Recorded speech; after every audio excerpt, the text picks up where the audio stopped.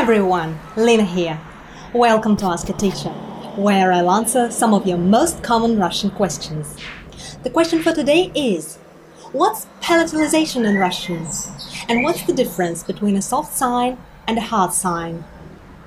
First off, what's palatalization? I know it sounds complicated, but most Russians know it simply as the softening of consonants. Palatalization is basically a way of pronouncing certain consonants. When you move your tongue from the back of your teeth to the center of the roof of your mouth, the palate, and that move will soften your consonants.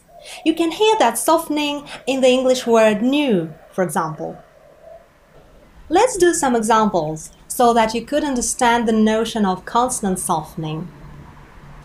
In English, the hard pronunciation of the sound n is heard in the word nook. When you pronounce the word nook, the tip of your tongue is right behind your upper teeth.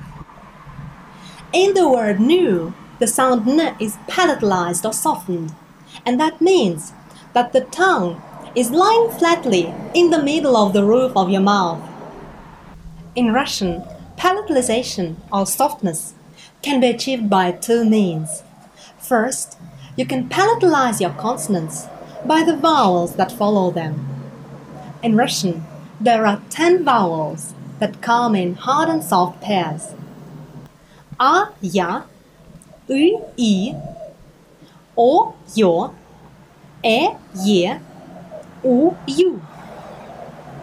So the soft vowels are ya, i, you, yo, ye, and the hard vowels are a, ü, u, o, e. So, if a consonant is followed by one of the soft vowels, it's considered palatalized. Let's take, for example, the Russian name Katya. In this name, the sound k is hard and not palatalized because it's followed by the hard vowel r.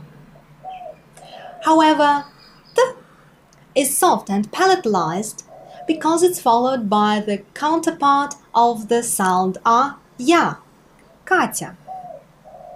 The second case, when you can hear a palatalized consonant, is when it's followed by a soft sign. A soft sign is a letter without its own pronunciation. What this letter does is it softens or palatalizes the sound preceding it.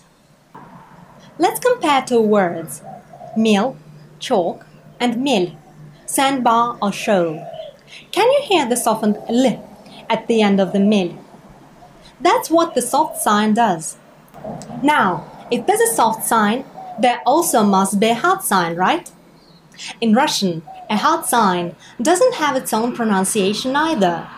What hard sound does, it separates a consonant and a soft vowel in a word.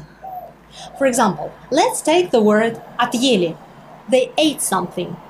If we didn't have a hard sign between the sounds t and ye, we would end up with the word отели, which sounds different and means hotels. Well, how was it? Pretty interesting, right?